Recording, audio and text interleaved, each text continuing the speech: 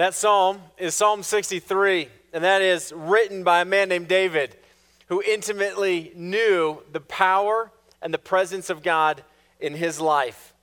That's why we gather today, because I want you to know who God is. I want you to know the power of God on behalf of you and the presence of God in your life. And we do that by opening up his word every single week to say, God, show us who you are. If we haven't met yet, my name is Thomas, and it's a joy to be in this room with you and continue in our series of Exodus. Are you excited for Exodus chapter 12? Yes! If you're new, you're like, man, this is great. People are excited about their Bibles. I'm excited. Okay, so here's the deal.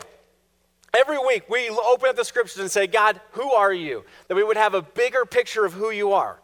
Because if you're like me, I have troubling weeks.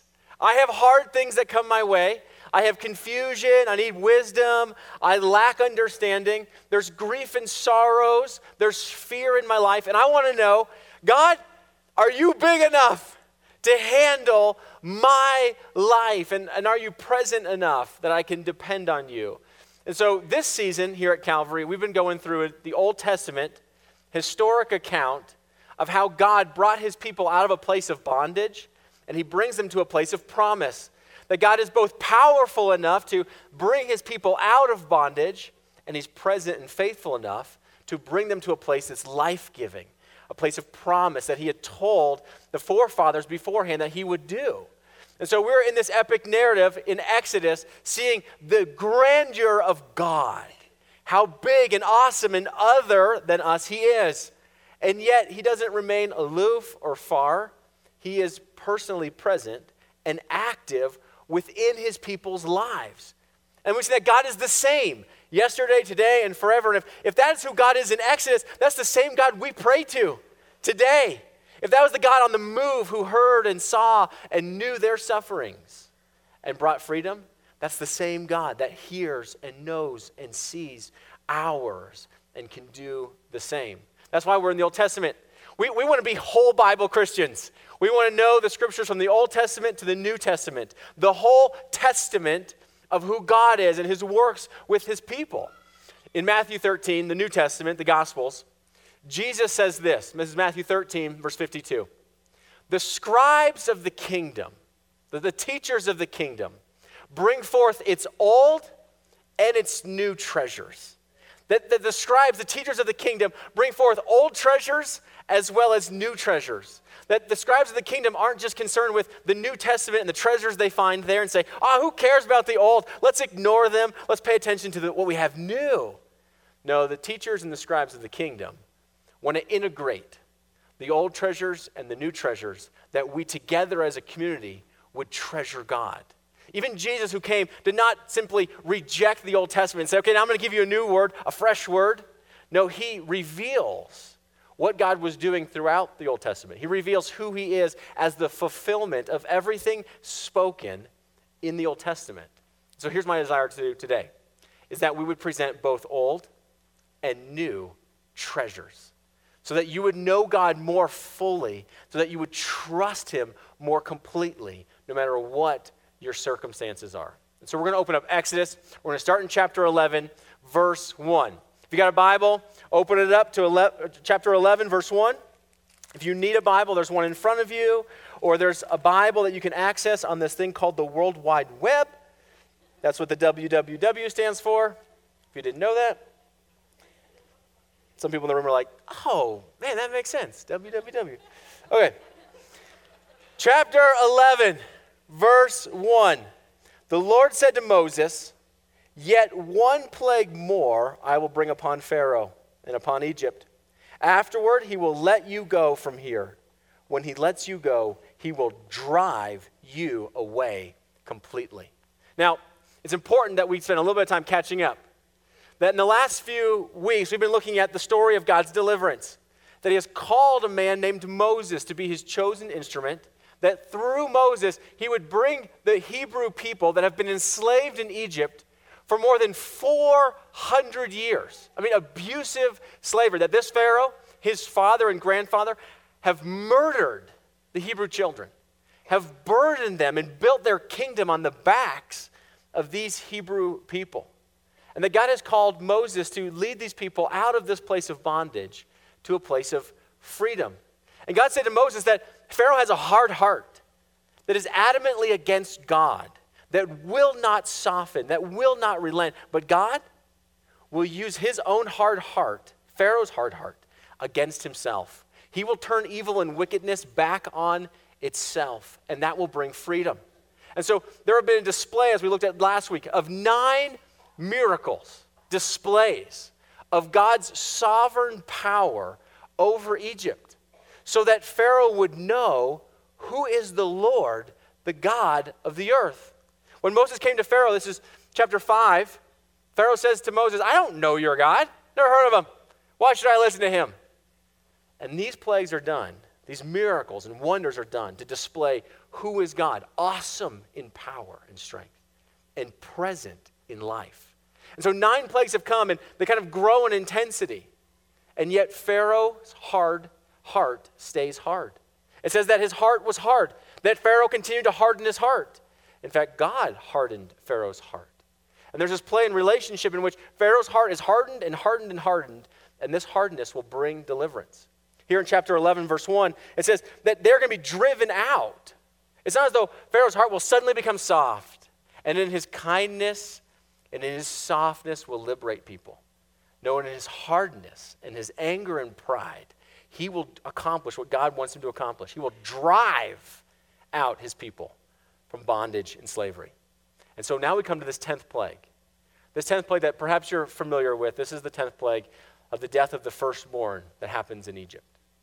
And so this is going to set up a whole calendar, a series of feasts, an identity for the Hebrew people.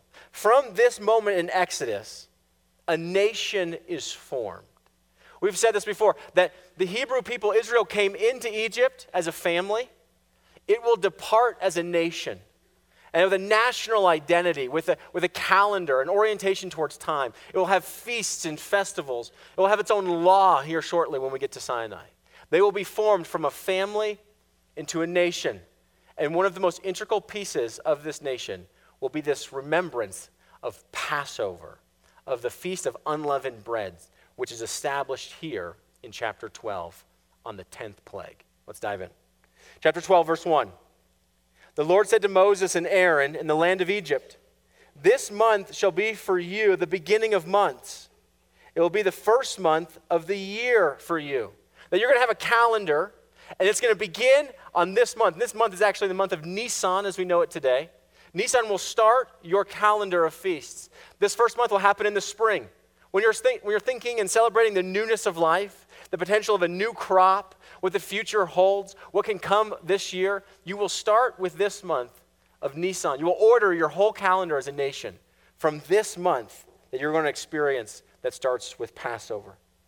Tell all the congregation of Israel that on the 10th day of this month, every man shall take a lamb according to their father's houses, a lamb for a household.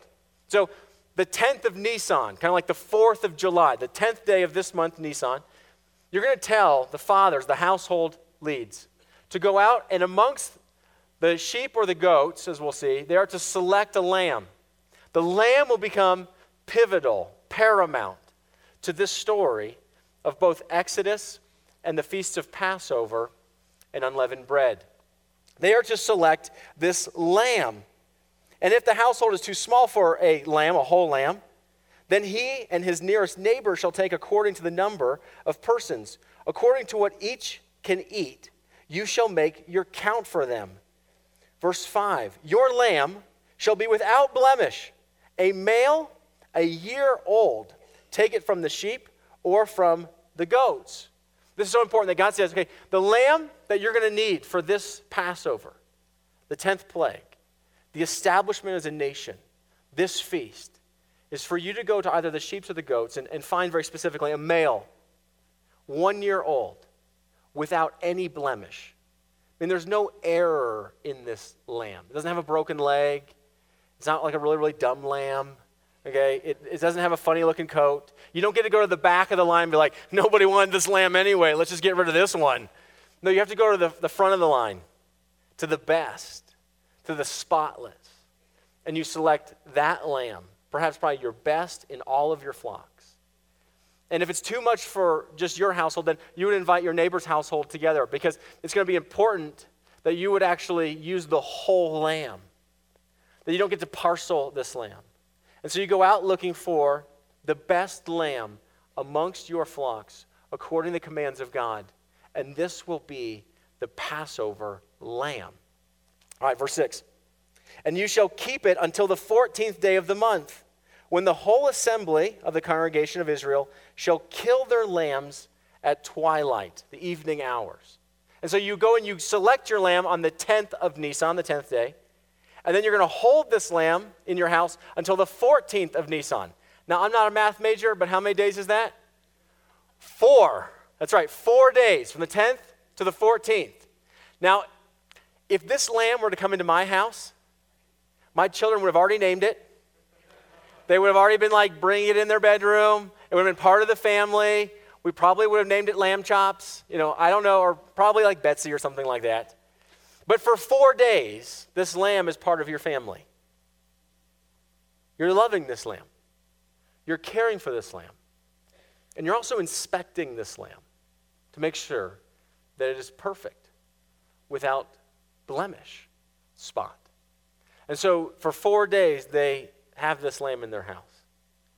And on the 14th, 4 days later, at twilight, the community, and this is not an individual act, it is that the family members in a household or neighbors are gathering, the community of God's people, at the same time, will slaughter their lambs. And what we'll see is that they will actually take some of the blood from the lamb, and this will be a sign that will be used in this Passover. Now, here's just a little disclaimer. As suburbanites, we look at this story and we're going, man, this is so foreign. Do you know why it's foreign? Because it's actually foreign. It's in a different land, actually. It happened in a different land at a different time.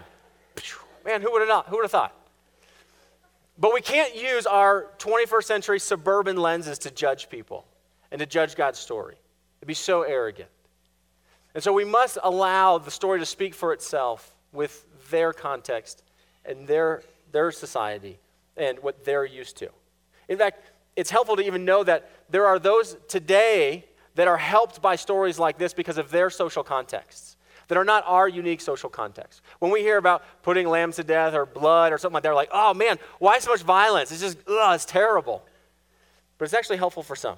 I was talking to the preaching professor down at Denver Seminary, and he was recounting a pastor who had graduated from seminary, and he was teaching in one of the suburban churches, and he loved the New Testament. All he would teach out was the New Testament, the Gospels and the epistles, because they're so oriented towards getting principles. Like you get principles for life, and you apply these principles to your life, and good suburbanites like principles of improvement, just like their fitness plans.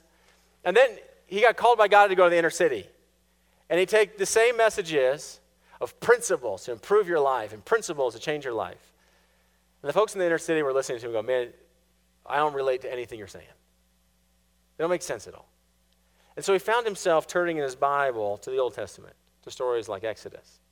And there he began to preach Christ from the Old Testament, who God was from the Old Testament. And at last their eyes were open, he said. They said, now we understand, because that's the world we live in. We live in a world that is marked by violence and chaos and bloodshed.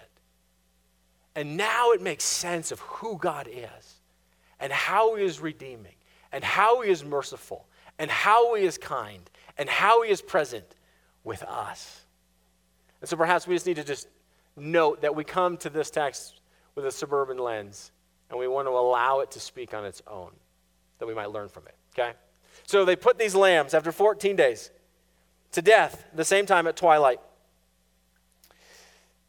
Verse 7, then they shall take some of the blood and put it on the 2 doorposts and the lintels of the house in which they eat it. They're supposed to take the blood that is spilt from this lamb and mark the doorframe of their house. There's no altars in which they worship in Egypt, and so this is almost like the altar of their worship is their home. And they take this blood, and the blood's going to be so important to the story, the lamb and the blood of the lamb, to mark their household. Either their family or their family and neighbors are in this house. They shall eat the flesh that night, roasted on the fire with unleavened bread. Unleavened bread is bread without yeast. It doesn't rise. Their departure is going to be so quickly. They're so quick. There's no time to let bread rise and then bake it. It's going to be flat, like a cracker. And bitter herbs they shall eat. This bitterness on the herbs, the bitterness is as a symbol of the bitterness of their slavery attached to the lamb, which is so sweet. And they shall eat it. Do not eat any of it raw or boiled in water, but roasted, its head with its legs and its inner parts. And you shall let none of it remain until the morning. Anything that remains until the morning, you shall burn. So they're going to talk about how to eat this lamb. Now, here is what the meal is. Now, how you're going to eat it. You have to eat the whole meal. You have to have a lamb that's without spot. It has to be perfect. And then you can't break any of its bone. You can't systematically take apart the lamb and cut it up and chop it up and put it into a stew. The lamb must be a whole and perfect, unbroken, fully consumed sacrifice unto the Lord. The whole lamb matters. So talk about this is what you need. This is how we are to eat it. And then the posture in which you eat it. This is very prescriptive for God's people. Verse 11, in this manner you shall eat it, with your belt fastened, your sandals on your feet, and your staff in your hand. And you shall eat it in haste. It is the Lord's Passover. So here's the directions. We're going to have this amazing meal, and you're going to want to eat it. But instead of reclining at the table, instead of just enjoying it and relaxing like you would do normal feasts, this is what you're going to do. You're going to get your jacket, your tunic, you're going to get your belt, you're going to get your sandals on your feet and your staff, maybe a backpack with your pots and pans, and you're going to be ready to eat the meal in haste, quickly. Now, you think about that compared to how I eat my favorite meal of the year, which is Thanksgiving, in case you wondered. Now, if you're wondering why Thanksgiving is the greatest meal of the year, let me tell you real quick. Okay, side note. This is just for your own edification. Thanksgiving is the greatest holiday because we remember, but it's because there's family, friends, food, football, and fun. That's pretty good, huh? With no expectations of having to buy you a present or you to buy me a present. We're just enjoying each other. How great is that? But at Thanksgiving, I usually show up in my sweatpants and like a workout shirt, so there's some flexibility in what I'm about to do because I'm going to eat and then lay down for hours and then eat. But unlike that, here at the Passover, here's the prescription, is you're to get dressed, ready to go. Belt, staff, sandals, and you're going to eat it in haste. Why? This is the Lord's Passover. This is the final plague. And then we will see Pharaoh in the hardness of his heart, so angry that he will cast you out. He will cast you out quickly from his country. He will cast you out and you will leave in a hurry. And you need to be ready to leave. And so there is the lamb, how you are to eat the lamb, the posture of eating the lamb. Verse 12, for I will pass through the land of Egypt that night, and I will strike all the firstborn in the land of Egypt, both man and beast. And in all the gods of Egypt, I will execute judgments. I am the Lord. But the reason any of this exists is this, is that God is bringing his judgment on the little g gods of Egypt. That the ultimate judge of the universe is in one night going to put his judgments throughout the land of Egypt. What are God's judgments? God's judgments are exactly what we would want. They're his right and fitting responses to sin and wickedness. And so here is Egypt having murdered, having oppressed, and finally, what we have longed for is judgments, right and fitting responses to hold people accountable for what they've done for 400 years. God says, I will bring this final plague as my right and fitting response on the little g gods who think they're gods in Egypt. That's what's going to happen. And the firstborn amongst men and women, amongst the cattle, livestock, will experience this judgment. And even Israel will be visited by this judgment. But they are to preserve under this status. Verse 13, the blood from the lamb shall be a sign for you on the houses where you are. And when I see the blood, I will pass over you, and no plague will befall you to destroy you when I strike the land of Egypt. That the destroyer, this judgment is going to come on the land of Egypt.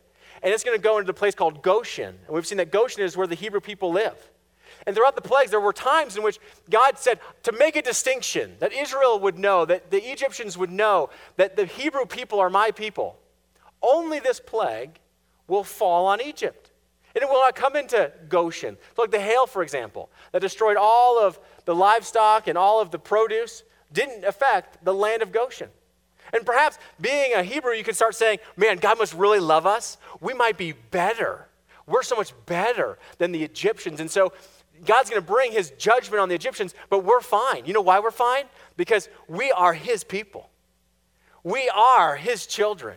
And so no judgments would ever come on us for maybe the sins or the things that we've done. But that's not true.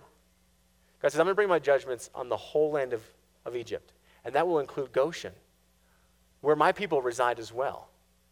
But as I come into Goshen, to where you have houses and you have families, I will look for the sign, which is the blood of this slain, perfect, spotless lamb. And when I see this sign of blood, which all throughout the scripture is talking about the purification of things, to make things sacred, when I see the blood on the altar of your door frame, I will pass over your house. And so my judgments will not fall on your home and move on to the next. But every home in Egypt will be visited by my judgments. And my judgment goes to every home. Every home. But only those who are marked with the blood of the Lamb will I pass over, he says. Verse 14, this day shall be for you a memorial day, and you shall keep it as a feast to the Lord throughout your generations. As a statute forever, you shall keep it as a feast. So here's this feast, the first month of the year, as the year begins in spring, that you are to remember the mighty work of God, bringing you out of bondage into a place of freedom, a place of peace and prosperity. This is the hope that God gives them, that this is not the end. This night will not be the last night. In fact, there are going to be so many more nights. You're going to host this feast for generations. You're going to do these things with these same elements for generations. On the 10th of Nisan, the 14th of Nisan, going to the 21st day of Nisan. And verses 15 through 20 talk about the remaining week after this Passover meal, which is the Feast of Unleavened Bread. The bread, speaking of, there's no leaven in Egypt, they're quick to leave. And the purifications of the house to talk about what we're supposed to do with leaven and how we're supposed to remove leaven from our houses. And we'll pick that up later in Exodus. We'll come back to it. But let's continue on with our Passover story of the Passover lamb. Verse 21. Then Moses called all the elders of Israel and said to them, go and select lambs for yourselves according to your clans and kill the Passover lamb. Take a bunch of hyssop, which is a plant, and dip it into the blood that is in the basin, and touch the lintels and the two doorposts with the blood that is in the basin. None of you shall go out of the door of this house until the morning, for the Lord will pass through to strike the Egyptians. And when he sees the blood on the lintels and on the two doorposts, the Lord will pass over the door and will not allow the destroyer to enter your houses to strike you. So there it is. You're only safe, not because your ethnicity, not because of the family you belong to, not because of even your necessary identity of being a Hebrew. You're only safe within the house, marked with the blood of this Passover perfect lamb. Verse 24, you shall observe this rite as a statute for you and your sons forever. And when you come into the land that the Lord will give you, as he has promised, you shall keep this service. And when your children say to you, what do you mean by this service? You shall say, it is the sacrifice of the Lord's Passover. For he passed over the houses of the people of Israel in Egypt when he struck the Egyptians, but spared our houses. And the people bowed their heads and worshiped. Then the people of Israel went and did so. As the Lord had commanded Moses and Aaron, so they did. There's going to be a day, this is the hope, that you're actually going to make it out of Egypt. And you're going to get to the land that's called promised that I have in store for you. And you're going to remember this Passover. Every single year, you're going to remember this feast so that you would remember that God is in his strength and in his presence brought you out of bondage to this place. Now, when you're having this meal, it's a little unusual, and how you're eating this meal is a bit unusual. Your children might ask, Dad, what makes tonight so different than all other nights? I mean, why do we eat the Passover like this? Why do we eat the lamb roasted like this with bitter herbs and unleavened bread? And when your children ask, it's because they don't know. And it's your job as a dad and as a mom, as a grandma and a grandpa, to tell your children and your grandchildren, let me remind you how awesome God is. Let me remind you of things that we're so quick to forget, of God's power and presence in our life. And this meal is a remembrance of how God powerfully brought us out of slavery in Egypt to this place we call home. A place that's free. And to tell your children who is the Lord, to remind them of his awesome deeds, that as your trust has grown in God, so too their trust will grow in God. And we remind our children, we remind one another, we gather in this room to remind ourselves. Why? Because the Christian practice is the practice of remembering. We have the habit of forgetting. We forget all the time. Something happens in our life, we think, man, where's God? What happened? Is he any good? Does he hear my prayers? We need to constantly gather and remind ourselves, remember, who is the Lord? What has he done? What has he promised? Where is he present in your life? It is a call of remembrance. And as the Hebrew people remember this, they remembered it every single year in the very first month of their calendar. Before the year began, before their New Year's resolutions were established, they remembered who God was. Awesome in power, awesome in presence. And so, verse 29, the 10th plague comes on Egypt. At midnight, the Lord struck down all the firstborn in the land of Egypt. The firstborn of Pharaoh who sat on his throne, to the firstborn of the captive who was in the dungeon, and all the firstborn of the livestock. And Pharaoh rose up in the night, he and all his servants and all the Egyptians, and there was a great cry in Egypt, for there was not a house where someone was not dead. And then he summoned Moses and Aaron by night and said, Up, go out from among my people, both you and the people of Israel, and go serve the Lord as you have said. Take your flocks and your herds as you have said, and be gone. Bless me also. I mean, there is a line that is like, the worst headline to be printed in morning's paper. There was not a household in Egypt where someone or something was dead. God's judgment had come through Egypt. And his judgment had come both to the Egyptians and to his own people in Goshen. And to put it rather crude, every house either had a dead son or there was a dead lamb. That was it. And every Hebrew firstborn son knew that he was alive because that lamb was slain. He knew he was alive because there was a substitution put in place. It wasn't his own idea. He wasn't deserving of it. He wasn't worthy of it. He didn't invent this and ask God to accomplish it. No, this was instituted by God's own grace. He made a gracious provision for all those who would put their faith in him. Their whole household would be saved. And you think about this for a minute, like, they've been in Egypt for 400 years. And they probably thought about, how are we going to get out of here? What might or strength can we conjure up? What skills can we use to break these chains of bondage in our life?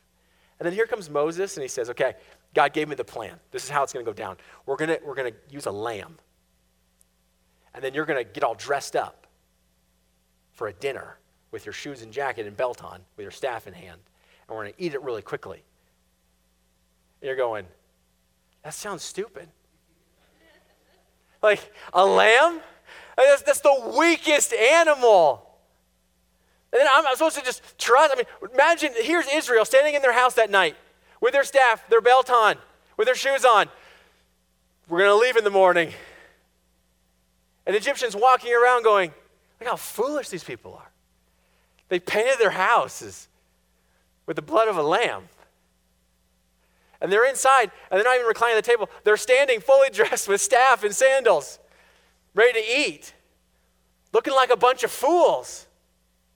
This is it? This is God's plan? It doesn't make any sense. It's not how I would do it. Yeah, that's probably the point. That's probably the point. Is that we wouldn't trust in our own understanding, but we would learn to trust in the power of God. That's what we do. We trust in the power of God. Say, God, if this is your ways, then I want to trust in your ways. And there's this line that just continues to be in my mind this entire week. There was not a home in Egypt that had not experienced death. And some would say, yeah, finally judgment came on those people. Now they're feeling what generations have felt under their oppressive hand, killing their sons. Now they feel it. But God's people are never to rejoice in another person's suffering. Even your enemies. The rabbis who still host Passover meals will tell the people who are partaking in the meal that their joy of freedom is also clothed with grief. That it's bittersweet, that there's a sweetness of we're free. God rescued us. And then there's grief that your freedom came through suffering of others. Here's Proverbs 20:24. It says, do not rejoice when your enemy falls, and let not your heart be glad when he stumbles. That's not the heart of God's people. And so there's joy that freedom is now on its eve, but it's colored in with grief. That fellow humans have suffered in my freedom.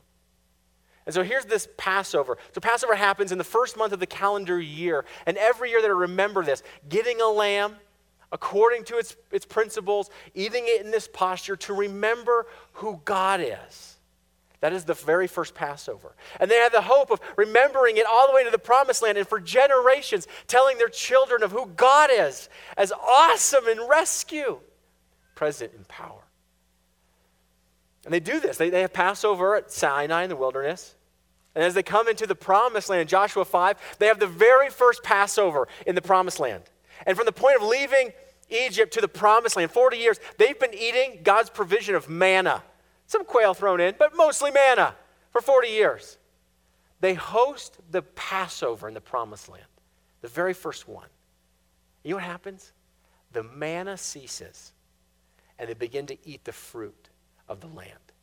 They begin to see the promise of what God has brought them to, and they're eating, enjoying the fruit of what God has promised to the people. It's this awesome picture. And Israel goes on and off about remembering the Passover throughout their history. By the time of Jesus, let's see old treasures, and now we're going to look at new treasures. At the time of Jesus, they were fundamentally remembering the Passover every single year. And that final week of Jesus' life, do you know that it's Passover week? It's Passover week. And Jesus is said, this is John chapter 1, to be the Lamb of God. This is John chapter 1. The next day when John saw Jesus coming towards him, he said, behold, the Lamb of God who takes away the sin of the world. This is a better lamb than the Passover lamb, because the Passover lamb covered people's sins. This lamb, Jesus Christ, removes sin, takes it away. As far as the east is from the west, he'll remove it. And so here is the Lamb of God who takes away the sin of the world. And the final week, that Palm Sunday, he comes in on the 10th of Nisan. When Israel is selecting their lambs and bringing them into Jerusalem, God has selected his. As the Father has selected their lambs for their families without spot or blemish, God has selected his perfect lamb for the family that he was making. It was his own son, Jesus Christ. And on Palm Sunday, he comes into Jerusalem for this final Passover week. Here's Matthew 26. It says, now on the first day of unleavened bread, Passover, the disciples came to Jesus saying, where will you have us prepare for you to eat the Passover, this meal that generations are to remember of God's faithful rescue? Where do you want us to have this meal? And Jesus gives them instructions of an upper room and the provisions that have been made to share this meal. And then Jesus and the disciples gather in the upper room and they share this Passover meal. And the unleavened bread is there and the cups of wine, remembrance of the blood of the Lamb, are there. And there's no mention of lamb at the table. It's interesting because Jesus was the lamb at the table. And so at the end of Matthew 26, this is the final meal. Now as they were eating, Jesus took bread and after blessing it, broke it and gave it to the disciples and said, take, eat, this is my body. And he took a cup, and when he had given thanks, he gave it to them, saying, drink of it, all of you, for this is my body, this is my blood of the covenant, which is poured out for many for the forgiveness of sins. He takes two Passover elements that Israel has been using through the generations to point of God's faithfulness and how they preserved and passed over sins and they were saved. And Jesus says, that bread that you're remembering is a signpost to me. This bread is my body. And then this cup of judgment and salvation that you drink of every single year to remember the blood of the Lamb, the saving grace of God's provision on your life in Egypt, this cup is about me and the blood that I will spill on the cross. And you will now be called to eat and drink of this in remembrance of me. And as Israel every single year remembers the Passover, we as the people remember the Lord and his Passover lamb every time we gather at the Lord's table. That's what's going on at the Lord's table. When we eat of the bread and we drink of the cup, we are remembering Jesus Christ, the Lamb of God who has taken away our sins. And it's all established in the blood of the Lamb, the sacrifice of the Lamb, the sacrifice of Jesus Christ, our Passover Lamb. And on the cross, Jesus' final words were this: it is finished. It is finished. What's finished? All the sacrificial systems of having to cover sin is over because I have made the final sacrifice with myself to take away all sins for whoever would trust in the gracious provision of the Father, the Son, Jesus Christ, as their Lord and Savior. It is finished. And do you know when Jesus died? At twilight. When they slaughtered the Passover lambs, there Jesus died on the cross, fulfilling the Passover. For all who would believe now in Jesus Christ, their life is marked by the sacrificial death of Jesus. And when God sees your life marked by Christ, he knows that all your sins are forgiven. When he sees your life marked by Christ, he knows you belong to him.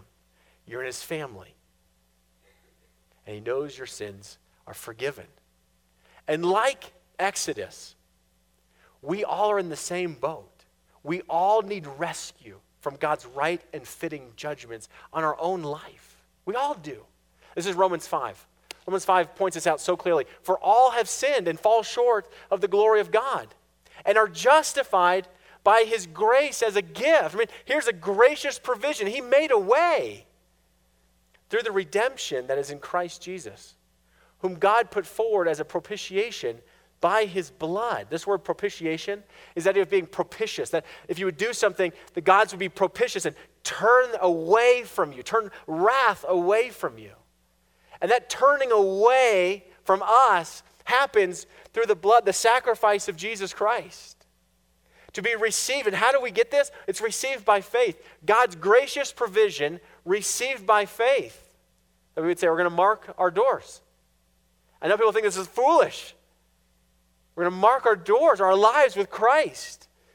And this was to show God's righteousness. Because in his divine forbearance, he had passed over former sins And now he deals with sin completely in his son, Jesus Christ. Not a household in Egypt didn't have somebody or something that was dead. And we think, what kind of God is this? And here we see the Father knowing the pain of the death of his own son for you and for me. And if God would give you his most precious son, how will he not also give you all things? If he has given us Christ, oh man, rejoice. Rejoice. We have been found in him. It was the ransom of Jesus Christ that saves us from our sins. And all those who would believe in Jesus Christ, profess Christ as their Lord and Savior, would be saved. Would be saved. Be brought into the family of God, which is an eternal family of life, beginning now and lasting forever. All those who are marked by the sacrifice of Jesus Christ. A free gift received by faith in Christ alone. Let's pray. Lord, I thank you for Passover. Lord, I thank you that you would make a provision for us to live through your right and fitting judgments. Lord, you are so kind. And so, Lord, we trust in the work of Jesus Christ.